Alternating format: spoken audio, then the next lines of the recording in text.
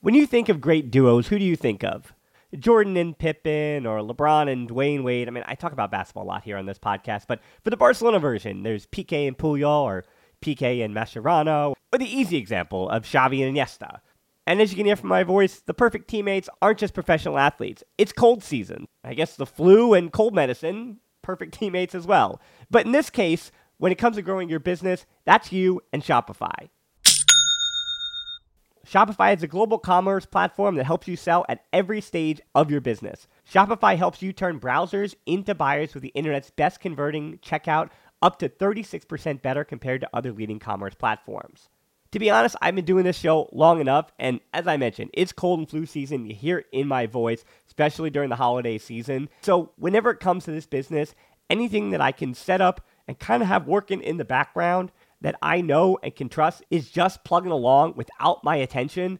Those are the things that I really value at this point. So when my brain is foggy and all I can do is manage to turn on the microphone, talk to the guest, or just talk to myself and get out a piece of content, everything else, having that all automated or working in the background, that's been important to keeping me sane. And that's the thing about something like Shopify. What I do love about Shopify is how no matter how big you want to grow, Shopify gives you everything you need to take control and take your business to the next level. So no matter how big or small, how good of a month or how bad of a month, things are just the same working in the background. Shopify powers 10% of all e-commerce in the US, and Shopify is the global force behind Allbirds, Rothy's, and Brooklinen, and millions of other entrepreneurs on every size across 175 countries. Plus, Shopify's extensive help resources are there to support your success every step of the way, because businesses that grow with Shopify. Sign up for a $1 per month trial period at shopify.com/TBpod, all lowercase. Go to shopify.com/TBpod now to grow your business no matter what stage you're in. Shopify.com/TBpod.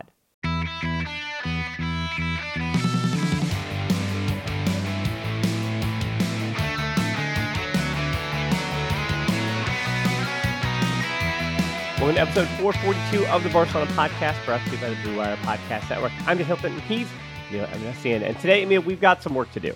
First, is to make sense of what is, in my view, the worst played match of the season for Barcelona against Almeria. And then we got to discuss the El Clasico, which is taking place in just about 48 hours from now. So other than all that business to do, which doesn't really sound too much fun, how are you doing? Not too bad. What a difference a couple of weeks makes, huh? Yeah, I must say that fortunately, I think for you and I, we're not going to get into all the NBA talk, but fortunately, because it's post All-Star break and all that stuff and trade deadline, that the games finally matter, and those are finally a little bit of fun. So it's good that even during the daytime, I'm taking my lumps, and at night I have DVR'd a ton. For the kids, that means that you save it on your cable box or whatever. Yes. So I have a bunch of games always DVR'd from the day before, 2 days before, and you just power through them as I'm editing or as I'm thinking about stuff. So the first thing I actually have to do is apologize almost. I went in on Eric Garcia, and I think it's a good place to start, actually. I went in on Eric Garcia about the depth of Barcelona in the Liga, about how they were supposed to win, all those things. And I got it wrong that I had misremembered that it was Eric Garcia that stepped on the ball that went out to the wing that was delivered back in for Torre, but it was Christensen who was actually held up by Torre and spun off him and scored the goal. So I actually got the defender wrong. I for someone who's defended Eric for so long, I feel like now it's finally even that I criticized him for something that he didn't do. But yeah, I think that's a good place to start. That I think a lot of people said after that game that Alonso and, well, even though he didn't even start, but Alonso and Eric and Roberto and Kessie and Alba and even Ferran Torres they were mentioning, and obviously Ansu, who was injured, didn't feature. But there was just a ton of names that obviously after losses like that, people throw out and say, hey, those players, get them out of my club. Those are the players that have to be sold. And I was just, not to say defending those players, but I was so vehement that team, the 11 that was on the field, played like hot garbage. As a unit, that team played awful. So either sell all of them or keep all of them. And that means you don't sell all of them, because I thought as a unit, it was really, really bad. And then as, even again, the Eric mistake I made, but trying to pull apart individuals or try to create a trend of, last time Barcelona, the only Barcelona losses this season are in the Liga, which again, there's only one of them, are with Eric, Busquets, and Roberto. And it seems like that's where Barcelona drop points, is when those three start together. And there might be a little something there, but I don't certainly think that's everything at all. I think this team was not ready for, after the emotional letdown of Manchester Yeah. United, they were not ready for this match. They were not ready for the intensity of a team at home who actually is third best in the Liga at home Yeah. and was fighting relegation. A team that, with Ruby, knew them really, really well, that being Barcelona, the whole Entorno, everything, knew them really well, and just took it to them. They got punched in the mouth, and they didn't have the pieces, and we're going to talk about why, but they didn't have the pieces to recover in any way. Yeah. I mean, going in, the emotional letdown was predictable. Maybe not the extent to which they were emotionally let down post Man United, but you could kind of see that coming.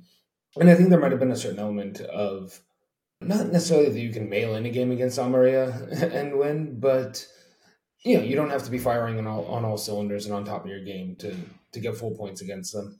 And I also think maybe to an extent, Real Madrid dropping points, earlier in the weekend against, in the Madrid derby, you almost mentally bank the extra 2 points when you're playing a team like Almeria, or at the very least, you figure, okay, even if we have a nightmare, we're not going to come out with worse than a draw, and you figure you're just not going to lose ground in the league.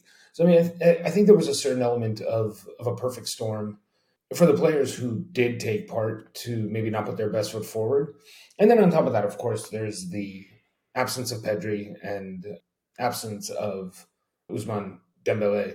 And that the second one's not necessarily, that didn't just happen in this match, but I mean, my biggest takeaway, just I don't know, my biggest just kind of visceral feeling watching the game and constantly was just the rest of the Barca squad just absolutely bolstered Pedri and Dembele's Ballon d'Or cases just in their Yeah. absence. I mean, there was so little edge, and it just, even they controlled the ball, and they would, I mean, for spells and here and there, they sort of flirted heavily with getting into dangerous positions, and sometimes even got into dangerous positions, and then absolutely nothing came of it. And it just, and I remember just looking around the pitch, and I was at a loss for who is the person that can, in a moment like this, like who's your true bucket getter, or who's your playmaker, and to immediately lapse into NBA chat. And I know Lewandowski's hurt and will be out for the Classico I just read with a hamstring injury. But the one thing that I was thinking in looking at Lewandowski, and for as great as he's been, and I'm not trying to kind of go in on him or anything like that. As I was watching the game, the same sort of old school NBA comp kept popping into my head for him, and it was Karl Malone. I thought you were Where gonna say, who is what's this? that? For Karl for who? Malone. For who? Why Oh, can't we? Lewandowski. Oh, for Lewandowski. Be- yeah, because sort of he is spectacularly good at what he's good at, but he's not really going to dictate the setup of what it is. And in the absence of dynamic players to get him the ball, it really kind of shown. And I mean, it wasn't only him. I don't want to single him out, but I mean, that is the kind of player that you hope in a moment like that, in a game like that, can pop up, get into the right spot, and just punch home a goal. That's really sad because And I also, by the way, no comparisons to Lewandowski and Karl Malone outside of people. the theaters of Sure. Well, competition. I was going to say that. Same thing with anybody passing the ball to them, very much like John Stockton. No comparison there to anything like that. Not Exactly. That's not a comment to John Stockton. Don't I say both those guys? Don't Google them off the court. Certainly. Oh yeah. Yeah, and that one makes me sad too because Lewandowski. I don't know. I mean, I hear you. That's great. I mean, the number of points that Karl Malone put up, but I do think that, how to say this? I do think that Lewandowski has a way of potentially like contributing to trophies in a way that Carmelo may never have done. Yes, he But didn't. in terms of contributing to winning, you'd think that Lewandowski would be the big difference here. But after that match, I come away going, I think Ferran Torres was actually a net positive from that match, and Yeah. Ter Stegen was a net neutral. And then Mhm. everybody else, I mean, maybe De Jong was a net neutral, but I think everybody else can put themselves in almost in a negative light, where even to the likes of Alba, did Alba do anything wrong? No. But Alba's crosses were so poor in that match where I Yeah. felt like after watching it, well, that makes the first leg of Man United look even worse, where you go, the gap between Balde and Alba just grows. I mean, that's a compliment to Balde and great for the future. But for this Absolutely. season Yeah. alone, like the gap between those two, and then to think when Alonso comes in as a left back, yes, as a left center back where he came in, that's fine. But when he comes in as the left back, the gap between Alba and Alonso then, from Balde to Alba to Alonso is, Yeah, I so mean, you're taking like 2 steps down from Balde. it's like a Tom and Jerry cartoon falling down the steps, right? It's Yeah. like this big exaggerated like hop down. And to say how good Pedri is, 73% is the number here. Barcelona has won 70%, 73% of their games in the Liga with him this season, or since his first season at the club. So in totality, we're talking about the time he was injured and everything last season as well. So Barcelona has in 70 games with him won 51 of them, drawn 11, and lost just 8. And he is so important, and he's actually with him in tow. Xavi has captured 90% of all the Liga points. It's when he's missing where all the problems happen. Like those are overwhelming numbers, like 90%, 73%. And the other one here is, I know the idea of he doesn't pick up assists, that's the problem. But as I said, like that one I don't really care about so much, not only because he picked up his goal scoring in recent 2 months, but Pedri has also created more goal scoring chances without having a single assist than any other player in Europe's top 5 leagues with 35, which puts him in the top 5 percentile in goal scoring chances created in all of Europe. But he doesn't have a single assist, and that's totally fine because he is such a key player to all of what Xavi does. And you could see in those 4 phases too. And I wrote 4 phases in particular. So obviously there's a first phase where Xavi attempts to try with a 4 midfield without Pedri to connect everything as that right interior. Doesn't really work out. Then we see a change in formation for the second half.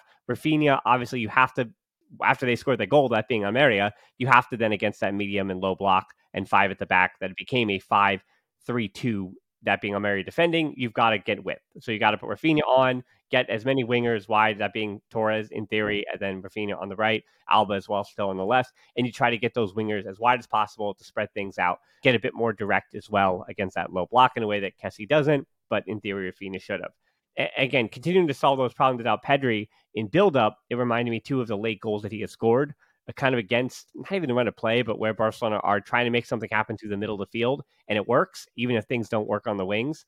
And then that third phase comes on where Barcelona switched to the 3 at the back. Araujo was still dealing with that tightness, because that's why Rafinha didn't start either, by the way. Rafinha, Koundé, Araujo, all dealing with tightness, and then apparently one other player who they didn't mention. So that pushes Alba farther forward, though, where you're now playing a 3 at the back with Alonso, Christensen, and Araujo. And as I said, Araujo doesn't get his day off. And then as they're pushing for the equalizer, Xavi throws on Pablo Torre and Angel Alacan to kind of shake things up.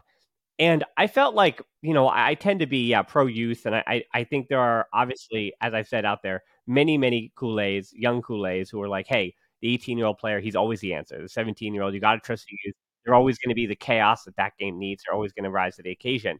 But, as I mentioned, Pablo Torre, there are fundamental reasons, if you watch the games that he played in, why he doesn't start regularly. It's just defensive shape-wise, Barcelona are in more danger with him on the field. Same thing with Anar Alacan. You watch him at the U19s. You watch him in a few appearances with Barca B. There's still things he's refining about his game. There's still things he's learning about his positioning. There's still ways he's learning how to be helpful, even against one-on-one matchups. Like, those are two young players, and this happens to young players, that if they're physically outmatched by one player who kind of gets in their craw or gets in their pocket, then they're going to struggle for the whole game, right? So, I mean, those are players that are able to be marked out of games. But the inverse of that is what we saw against Atletico Madrid for Real Madrid, that you can put on an Alvaro Rodriguez, a 17-year-old, and sometimes those 17-year-olds, as Ansu taught us those years ago when he was 16, they can kind of things can happen.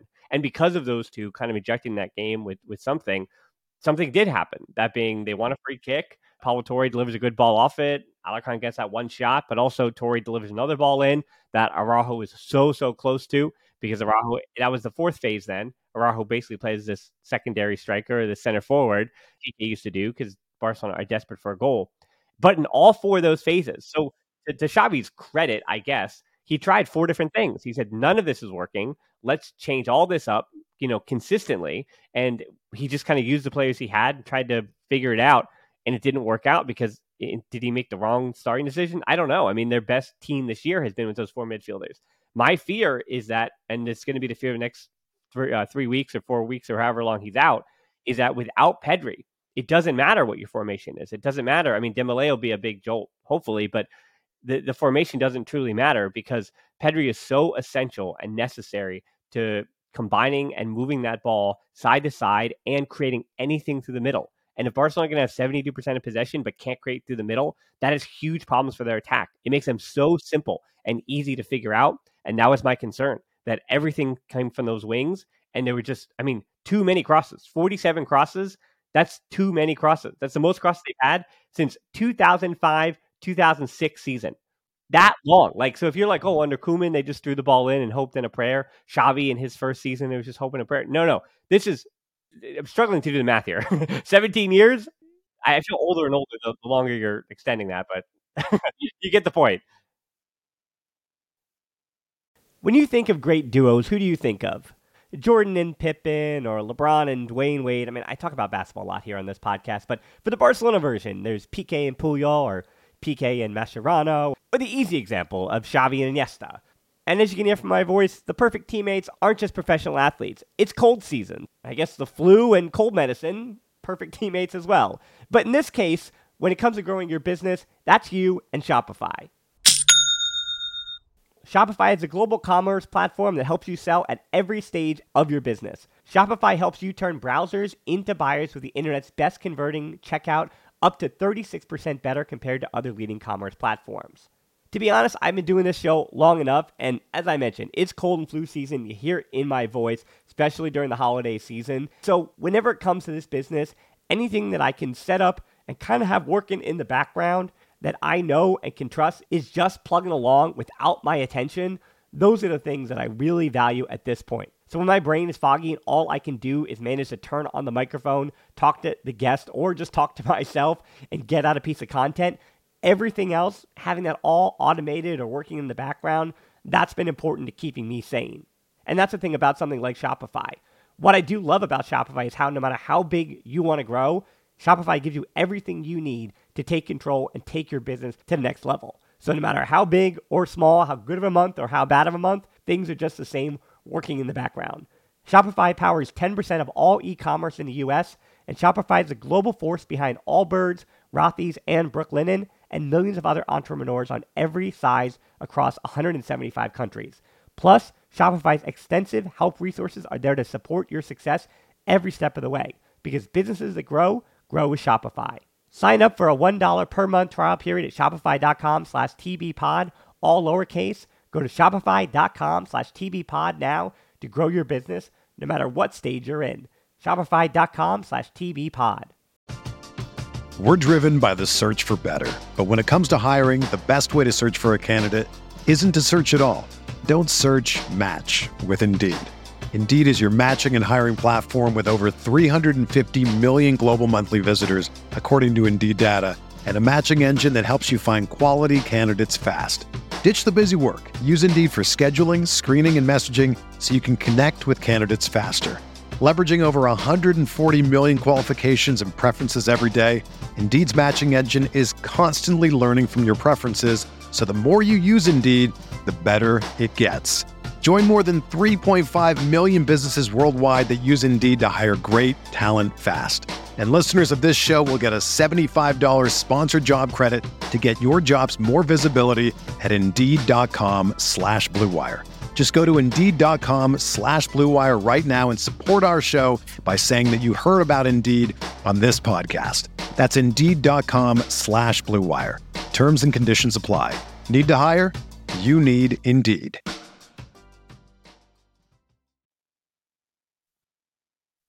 To be honest, I thought the record, I thought when you were saying that, I thought it was just going to be one of the Koeman years. I didn't realize we were going back to like before the Ronaldinho Champions League win, Yeah. but wow.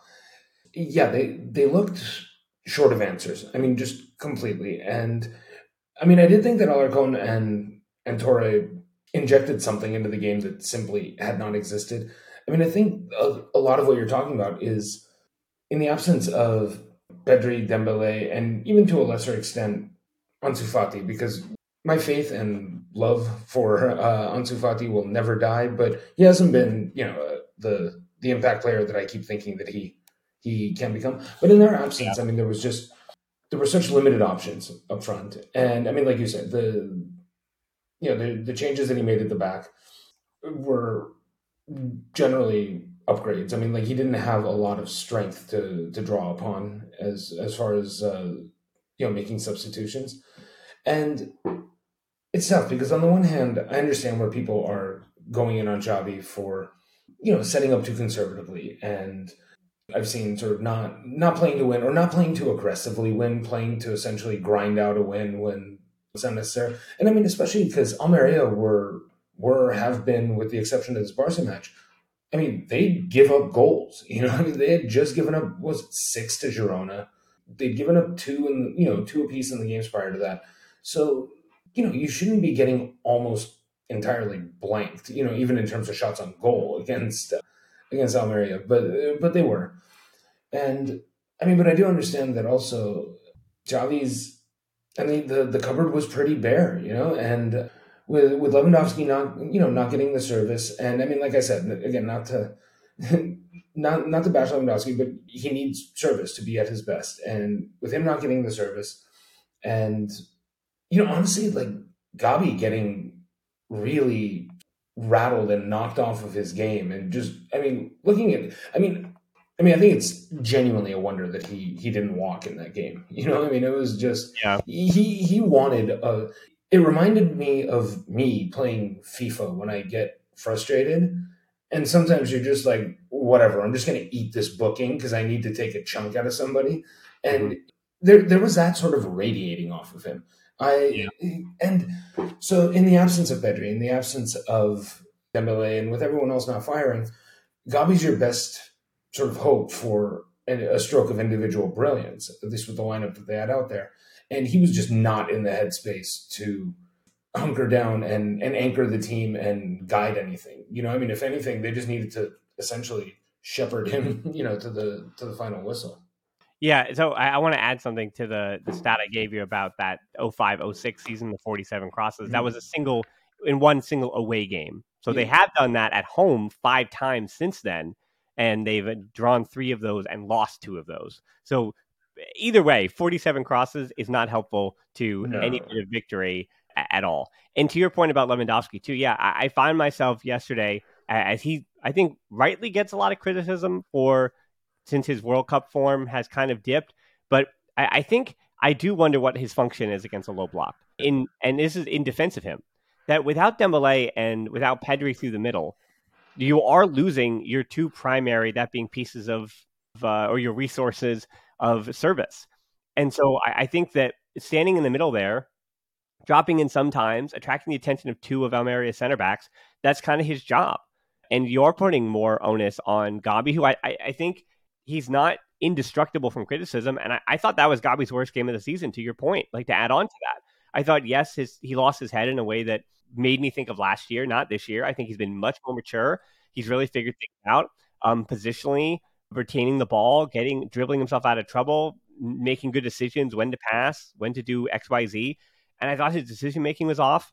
I thought he was like completely taken out of the game mentally, psychologically. Yeah, and that was really frustrating to watch Gabi in that manner. And I think that did affect Lewandowski. I think not having Gabi be the guy. And I think it's another thing too, where I don't think Kessie watching the game did in the first half anything particularly wrong.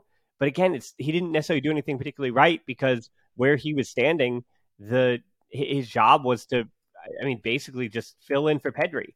And he can't do that. There's no, his ball retention, he didn't even give the ball up even. It was that he made safe passes and positionally wasn't putting himself in spots to really flourish there on the right. And that became a problem over and over again for Barcelona as they, again, continue to try to pepper crosses in. I think the Kessie-Roberto combo was a bit of an issue because, again, you don't have anybody penetrating. You don't have anybody making passes. And I mean, Roberto, to his credit, made a few forward runs, but it wasn't, those passes weren't coming off with enough quality to be an issue. And I think the Manchester United argument, and again, this is to go back for not the defense of Xavi or Barcelona or anything of that, but again, I wind up being caught between 2 minds here, because the Pedri and Dembele missing injury point winds up looming large, where I go, that fact is making me worried about the next few weeks, because I don't think this Barca team can function without them. But in the same respect, where I do kind of just say, hey, can they possibly play this worse again? I'm not sure. Because as I said, in Europe, which is now done, in Europe, the group I mentioned before, in Alonso, and Eric and Roberto and Alba and Kessie, and at this point, Torres and Ansu, that grouping is not quality enough. Like maybe some of those, maybe 2 or 3 of those players, you can pick them up and say, yes, they can be numbers 19 through 25 in that group in the squad, right? To reinforce the squad, or 17 through 25 and they're fine, or 14 through 25 and they're fine. But that group in totality, no, you have to enhance that group. And 1 or 2 or 3 of those players has got to be swapped out and replaced so that this team has the depth and quality to compete in Europe. That's just the way the squad is. Like they're too weak on the bottom half, and you have to have a few more players that Xavi can trust, at least 17 to 19, to be able to compete in Spain, in the Liga, and the Copa, and the Spanish Super Cup, and Champions League. That's what you need. You need 20 to 22 players to be able to compete across all competitions. But my argument here is that there is something to be said about the way the Liga has dropped a bit. And that group has to be good enough for the Liga. You cannot come away from Almeria and say Roberto was not good enough against Almeria, or Eric Garcia, get him out of my club, he's not good enough for Almeria. Like those things can't be true. Like Eric Garcia is useful against Almeria, against a low block. Well, and the thing is Like, too, I mean, I think like crap. Like that's what it is. Like I think that's the first time in 442 podcasts I've ever actually, like, that's a weird word, but I think they actually played like utter crap in a 90-minute game. Yeah, and I think so. To your earlier point, I think the guys that you mentioned, as broadly speaking, in top European competition, just are not good enough. In general, I agree with you. If that's the attack you're going in with, or the lion's share of the attack you're going in with, I agree that it's not good enough. But the thing is that just given the talent that resides within those guys, if enough of them, I mean, never mind all of them, if enough of them are on their day, I mean, that could be enough for any given match against, with few exceptions, just about any competition. I mean, they're not going to go knock off, Man City, PSG, Real Madrid regularly, but it's not out of the realm of possibility that, that group can turn in an excellent performance for you. And I think what you said, I mean, there are a few exceptions.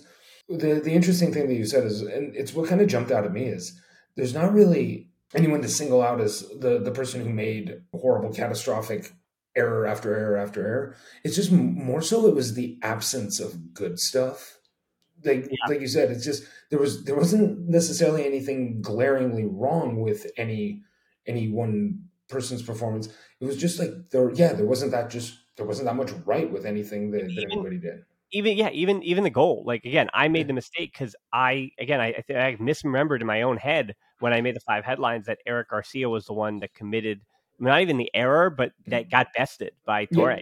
Straight up got bested. That's really honestly what it was, and it was an honest, like, it was a competitive moment, and and it was got the better of the other. And it was one of the first times this season that Christensen has kind of given a little bit and given that kind of goal up, and so it was kind of surprising. Again, I watched the game. I watched the goal like 3 or 4 times even. And I still said Eric Garcia and still went in on Eric about it. And it was Christensen the whole time. And to go back to the reliance point too, as what you're saying about, not bringing the good as opposed to just being neutral, not being bad, just not bringing the good, is my concern about how much that back line even relies on Araujo. Yeah. That combination in itself, in Alba and Eric, in Roberto, 3 of the backups that Xavi has to play at least on that back line, as they're being nicknamed back, Balde and Araujo, not Alonso, Araujo, Christensen, Koundé, of that 4 at the back, that you have to start at least 2 of the 4 of them. And that is a concern when you are having rotating fatigue. And I think it is really interesting to tell too, the way this season and how many, the idea that we were going to have, that even if Barcelona can contend for certain trophies at the start of this year, you always knew, because of the transfer windows, the financial issues, the limitations, you always knew that depth was going to be an issue. And I think Barcelona have been fortunate. I think, as I said at the time, they earned those 1-0 wins. They earned those 1-goal victories over that stretch there, and they deserve to be at the top table in Liga. Like, they've been the most consistent and good team week in and week out. And they have more talent than everyone else in the Liga, and that's why they're leading the table by 7. Like, they've earned it. They should be in that spot. It's not a fluke that they're up by 7 against Real Madrid. Like, at this point, again, they should be up by 10, but they're up by 7 still because they've earned that point. But again, going back to the rotation of this team, Xavi, as you can question it, he got frustrated in the postgame too.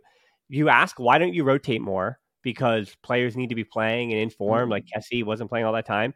But then when you rotate, you're rotating too much and you're not getting a result. And then people are questioning you. And then as you're not getting those results and you're not rotating, then again, you have Koundé and Araujo and Lewandowski. And it's no surprise, I think, to me that Koundé wasn't amazing against Manchester United in either leg. Like he was not a net positive. He's one of the ones that I think could have played better. And it comes out that Koundé is dealing with fatigue. You ask, Lewandowski is going on this awful run of form by his standards, and he's dealing with fatigue, and now he's injured. Exactly. So it's like it seems like this season, when you're saying, that player's not playing well or they're in a poor run of form, then the very next game or the very next week, then they're injured, and it's a problem. Which I think takes us to our final point here, the final segment of the show, is that Copa del Rey leg 1. Now you're missing Pedri for both of them as things stand, and Dembele should be back for the second. But for the first leg, I mean, you're missing everybody, especially up top. It's been different parts of the season where Champions League, you're missing the back line. The Manchester United Europa League, you're missing the midfield. Now against Real Madrid and El Clasico in Copa del Rey, now you're missing your front line. And so Lewandowski's out, Dembele is out, and Ansu's out. Ansu is not in training today, back to training tomorrow. So that says that he should be on the bench. And I mean, if we're going to get right into it, I think there's only one way that Xavi plays this game. I think he's going to start with the midfield the box midfield that he had some success against in the Spanish Super Cup, but obviously the face and the names are all different. So I think Ferran Torres starts as your 9 because you don't have any other options. And then Rafinha is on the right. And then I think the box 4 you have is Kessie and Gabi, and then De Jong and Busquets. And that's your foursome in the box, because again, you don't have any. The other option is Pablo Torre. The other option up top is Angel Alarcon. And then your back line, I think you go for broke. If healthy, or if able to start, then you do go with the 4 at the back. The big 4, yeah. But it sounds like, Araujo, if he was good enough to come off the bench the way he did, I guess he's fine. And if Koundé is still dealing with that tightness, maybe he can't start. And then I think Xavi did drop a little hint that Roberto might start against Real Madrid and El Clasico. So I think at the back, then you start, because Alba just started, you start Balde, and then you start. So it would be Balde, Araujo, I guess Sergio Roberto, and Christensen, yeah. Yeah. Mm-hmm. And then, it's not the best, exactly, but it's complete. Fine. I think it's fine. Yeah, exactly. It's good enough. You can work with that. But can you work with Ferran Torres as your 9 up top? I mean, maybe. Oh no, I don't know. I don't know. He's been putting in more performances lately, so I think he's looked better. I don't know if he's your 9. Like, I don't know if that's gonna yield the results that you necessarily want. But I think it sort of has, in a weird way, it kind of has to be him. He's not a target man. Like, he's not I don't think of him as sort of a pure number 9. So he's not. No. Yeah. So but if he has to occupy that role in a little bit, he's miscast in that role, and it's out of necessity. I think they're going to have to manufacture. They're going to have to manufacture something.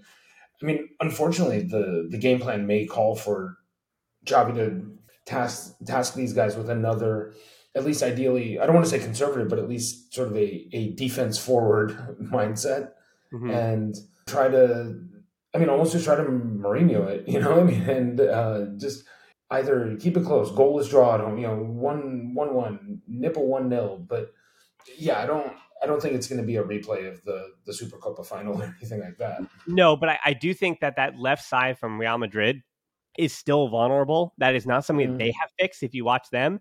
Yeah. And so you do have, it is a razor's edge thin margin, but there is this world where Balde gets forward into the middle and creates some chaos at some point in that match. Yeah. There's this idea that De Jong working with Balde on the left, something can happen. Again, I don't expect Gabi to have the showing that he did. I hope that he can rebound and bounce back from that. And unlike last season, where I felt like he did have a few poor games in a row when he would have a poor game, this season, I think Gabi has pretty much always bounced back. Even if he was not great in one match, he was always just fine the next one. So I think that Gabi has the potential to bounce back. And I think that left side for Barcelona is going to be absolutely crucial to this game. And I think, I don't know, I would hope that Barcelona go into this match. And it's been a frustration of mine with this club for a long time. And I don't know why Sergio Busquets' face does this to me, But I feel like Busquets just does such a poor job visualizing to that team as the captain that they are the underdogs in a certain situation.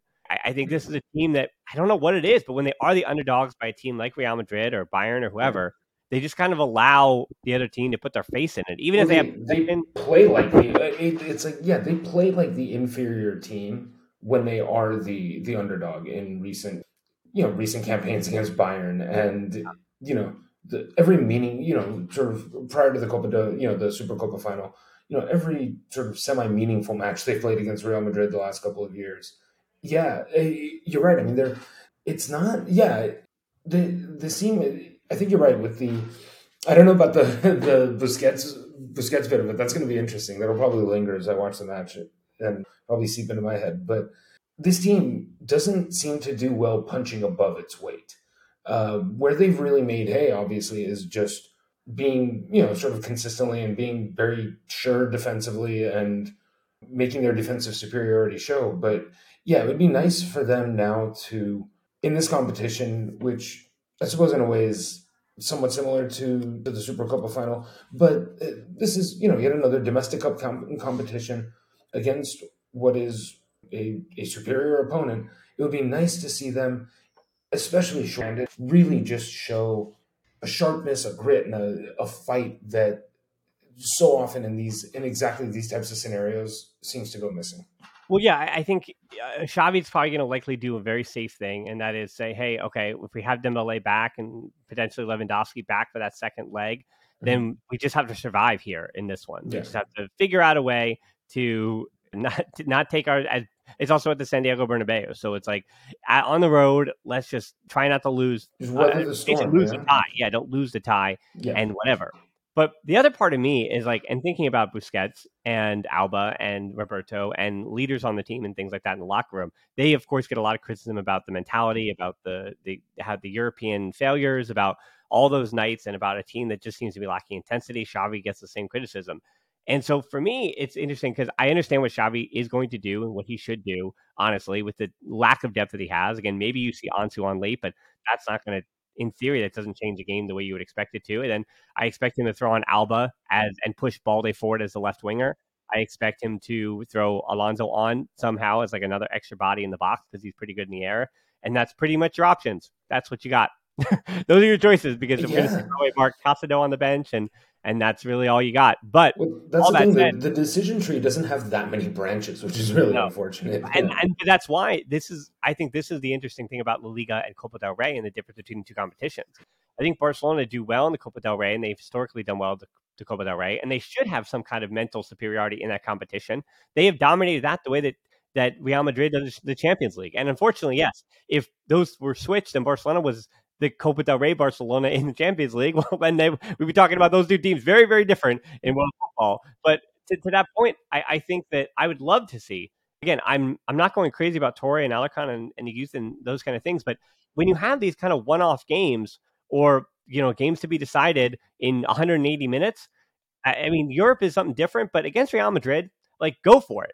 Go for it. In that second half, you don't have any other options. So in the 70th minute, don't wait to the 85th minute. In the 70th minute or 65th minute, give me Pablo Torre, give me Ana Halagon. And because, I mean, and again, if 25 minutes, if you trust your back four, I'd rather lose by that extra goal and die by that extra goal than to have not taken those chances and take that back. Because again, I think especially against Real Madrid, you got to go for it at times. And I think the last two times they beat Real Madrid, the 4-0 and the 3-1, that was two teams that went for it really early and just punched Real Madrid in the mouth, were ready for it, and they watched Real Madrid crumble. So you can do that. And Real Madrid's going to do the same thing to you. If Real Madrid go up 2-0, that game is as good as done. It's over if Real Madrid are up 2-0, because Barcelona are not going to come back with the lack of depth and quality that they have against a Real Madrid team that, as you saw against Liverpool, they know what to do. And even against 10-man Atletico Madrid, like, it looked like they were going to find a way to lose 1-0 to Atletico Madrid, which has been awesome, but they still find a way to capture a point through a 17-year-old kid. And it's just what Real Madrid does. Like, they can play poorly and still find a way to get results. And Barcelona, I think, yes, you could say they did that, but I don't know. I'm not okay with that, saying that those 1-0s. I think those 1-0s early in the season, Barcelona were playing just fine. And yeah, they didn't capitalize on more, but that to go back to that, this is my final point of this show, and then I'll give you the final word here. to go back to that point on leadership, that the likes of Busquets and Roberto and Alba and stuff, you don't see their leadership because, as you know, to go back to the NBA comparison, those teams that know how to manage a long season can win the Liga. They can win. Like you go, okay, week to week, hey, we survived. That's great. Let's be proud of the points we suffered for, and we're going to capture the Liga at the end of the day. And I think their leadership is viewed in these, again, 90-minute European nights or these one-off games, right? And fortunately, this leadership got the Spanish Super Cup, which was a surprise, I think, because it was a one-off game that this leadership was able to capture against Real Madrid. So you don't get to see, again, the quality of their leadership because it happened over the course of a season by telling a young player like, hey, you got to go to the gym the next day, or hey, come back for training tomorrow, or eat right, or do those little things on the margins that win you La Liga, as opposed to these 90 minutes where you just capture in a bubble. How was Alba a leader in 90 minutes against Real Madrid in the Copa del Rey? You're not going to see that. And those competitions, though, is where the exuberance of youth can be really helpful. Those are the 90 minutes where you go, hey, Pablo Torre, do you want to be at Barcelona next year? Do you want to be do you want to wear this badge? Like, you can do it. Like, Angel Alacon, do you want to be in the first team next year? You can do it in 20 minutes against Real Madrid. Like, you can earn your spot right now. And if you can find that kind of leadership for those young players in the one-off competitions, then, I mean, I think that goes a long way. And that's how I would approach it. But again, I know that Xavi is going to approach it differently because you just have to survive at the Santiago Bernabeu. I understand both arguments. I totally get where you're coming from, and I think that makes a lot of sense. And I think what Busquets, Alba, and Sergio Roberto, who I think are the right three to kind of single out, is the outfield old guard. Yeah, I mean, so much of their recent successes, I mean, I know there's been like Copa del Rey and stuff like that, but it was under Valverde, it was winning the league and stuff like that. And I know, of course, a lot of that was with Messi and Toe also, so that obviously changes everything. But yeah, I think those guys are very well suited to, like you said, the grind of the league. They know how to put in performances. They know how to put in just fairly consistent performances, and this is, I think, where when you think about the greatest heights, even just of the last 7-8 years, whether it was the treble or stuff like that, it was obviously there was Messi, but it was Iniesta, it was not even Neymar, in the huge remontada against PSG in the second leg that one time. I mean, those were the guys that over 90 minutes could explode. Like, I don't know what if you tell me that there was a game and you're like, man, Sergio Busquets, Sergio Roberto, and Jordi Alba, just like they exploded. It would be easier for me to tragically, literally envision that happening than envision some sort of like Neymar, Suarez, Messi-esque, like, just dominating a game and just captivating. And yeah, that's not what they are. Well, I'd have to look back to it, and I feel like, my match 5 headlines covers is usually really helpful for me to even I look at the JPEGs and I go, okay, why did I pick those 2 players? And it's usually I try to pick the 2 best players for Barcelona are the ones that I really wanted to focus on, or if they lose, the ones that disappointed me. Yeah. And when I look back on I did this a few weeks ago, when I look back on the last few seasons, Alba winds up making like 3 covers a year. And Busquets winds up making about 3 to 4 covers a year as well, or less. But yeah, I mean, I think there are 3 to 4 to 5 games a season where you go, okay, that was the reason. Like, Alba just showing out was the reason that Barcelona won that game or took points. And Busquets is the same way. Like, Busquets is very steady, sure, but even this season, it's like 3 or 4 times Busquets was so good, so masterful. You're like, hey, Barcelona got points because they just controlled that game through their primary captain. And you're right, they don't have match after match after match, and that job is the expectation of that is Frankie de Jong. Who I know I said I was going to have the final word, but like Frankie de Jong, if he, as he did in the Spanish Super Cup, if you go away from that midfield group, because without Pedri and Gavi, I mean, Gavi was the guy though, and again in the Spanish Super Cup, so he was. I mean, Gavi was awesome, and Pedri was awesome, and those were the 2 best midfielders. And so this time, if Frankie de Jong is the best midfielder on that field, Barcelona still have a chance. And if Gavi and Busquets are a net positive, regardless of what Kessie gives you, I think that, Barcelona can take something from that game because Real Madrid desperately need. I mean, look at the way Atletico Madrid had success against them.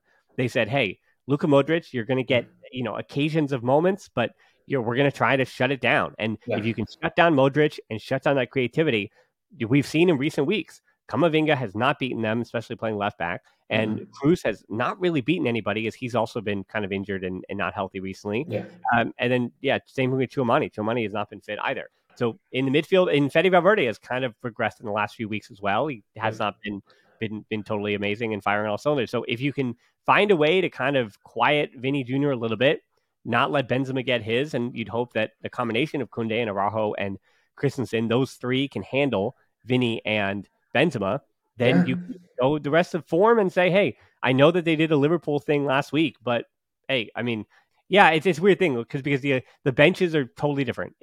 But the Real Madrid's bench is a B plus, and right now Barcelona's bench is a D minus. As far as the starting 11s, I think Real Madrid's is like, again, a B plus, A minus, somewhere in there. And even this version, Barcelona's like a B minus. Yeah, so it's like, exactly. I mean, I don't think our parents should be that disappointed in us either way, right? No, both exactly. kids come home with grades where you go, I mean, you did your best. Yeah, no one's getting punished. Yeah, exactly. I mean, Madrid, I think they have the better starting 11, but it's not orders of magnitude better. It's not. They will be favored, of course, but I wouldn't call them, prohibitive favorites or anything like that in the match. Obviously, it's De Jong, what is it, 2 days from now against Madrid, and just for as long as, Pedri's out, and just, frankly, whenever the team needs him, it's De Jong's time to really kind of put or I guess continue, but really sort of establish himself as that, when everything's falling apart, you can count on me sort of guy. When everything's falling apart, / we're shorthanded, and the sparks are gone. And because, the last game was interesting. Like you said, I don't think De Jong was particularly bad, but, like so many of the others, he wasn't particularly great. But it almost felt like, and maybe I'm making too much of it. Maybe it's kind of seared in my brain a little too, I don't know, too aggressively or something. But in a weird way, I felt like Barca played without both Pedri and Gavi, or at least but they played without the Gavi that we typically get. You know what I mean? And so I think in a weird way, if you get back the genuine version of Gavi, where he's not frustrated and his head's in the game the entire time, and he's not sort of, grumbling and pissed off, I think that will also make a massive difference. So, I mean, I think those two in the midfield are probably arguably the two most important players for Barca. I mean, I guess Araujo and Christensen at the back too are, obviously going to be huge just in dealing with Benzema and Vinny, and, but I think of the forward six, I mean, those two are, a lot is going to fall on them, but I mean, they've shown that they can do it. They just, they need to both do it on the same night, and, in a very hostile environment. Yeah, I mean, this system has such a reliance, as we have seen this season. The top 5 most important players have been, in no particular order, Pedri, Dembele, Lewandowski, Araujo, and Ter Stegen. And Barcelona will be without 3 of those 5 against Real Madrid, and for the next few weeks as well. So, there's, again, hope is the thing with feathers. That's what we always say.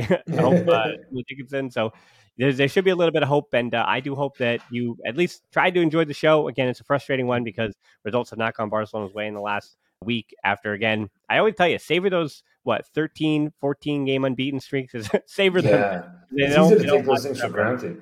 Yeah, they don't last forever. So don't take those for granted. And I hope I haven't taken our listeners for granted either. But if you feel like I have, let me know on Twitter, Instagram, @TheBarcelonaPod, TikTok as well. I can tell you, though, too, if you're a Barcelona fan, those Manchester United fans, they let me know that I'm unappreciated on TikTok and YouTube comments or whatever. Even though Manchester won, oh my gosh, I think it's called banter over there. They really let me have it. So anyway, you can listen to the show and support the show without the ads on Patreon. That's a big help over there. And then on YouTube, all that comment as well. Again, I'd love to see more Kool-Aids in there because, again, the Manchester United fans are still hanging around. They're lingering even after they're winning the game, and let me hear it on YouTube as well. So thanks so much for listening to the show. Until next time, we'll talk to you soon. Of course, Barça.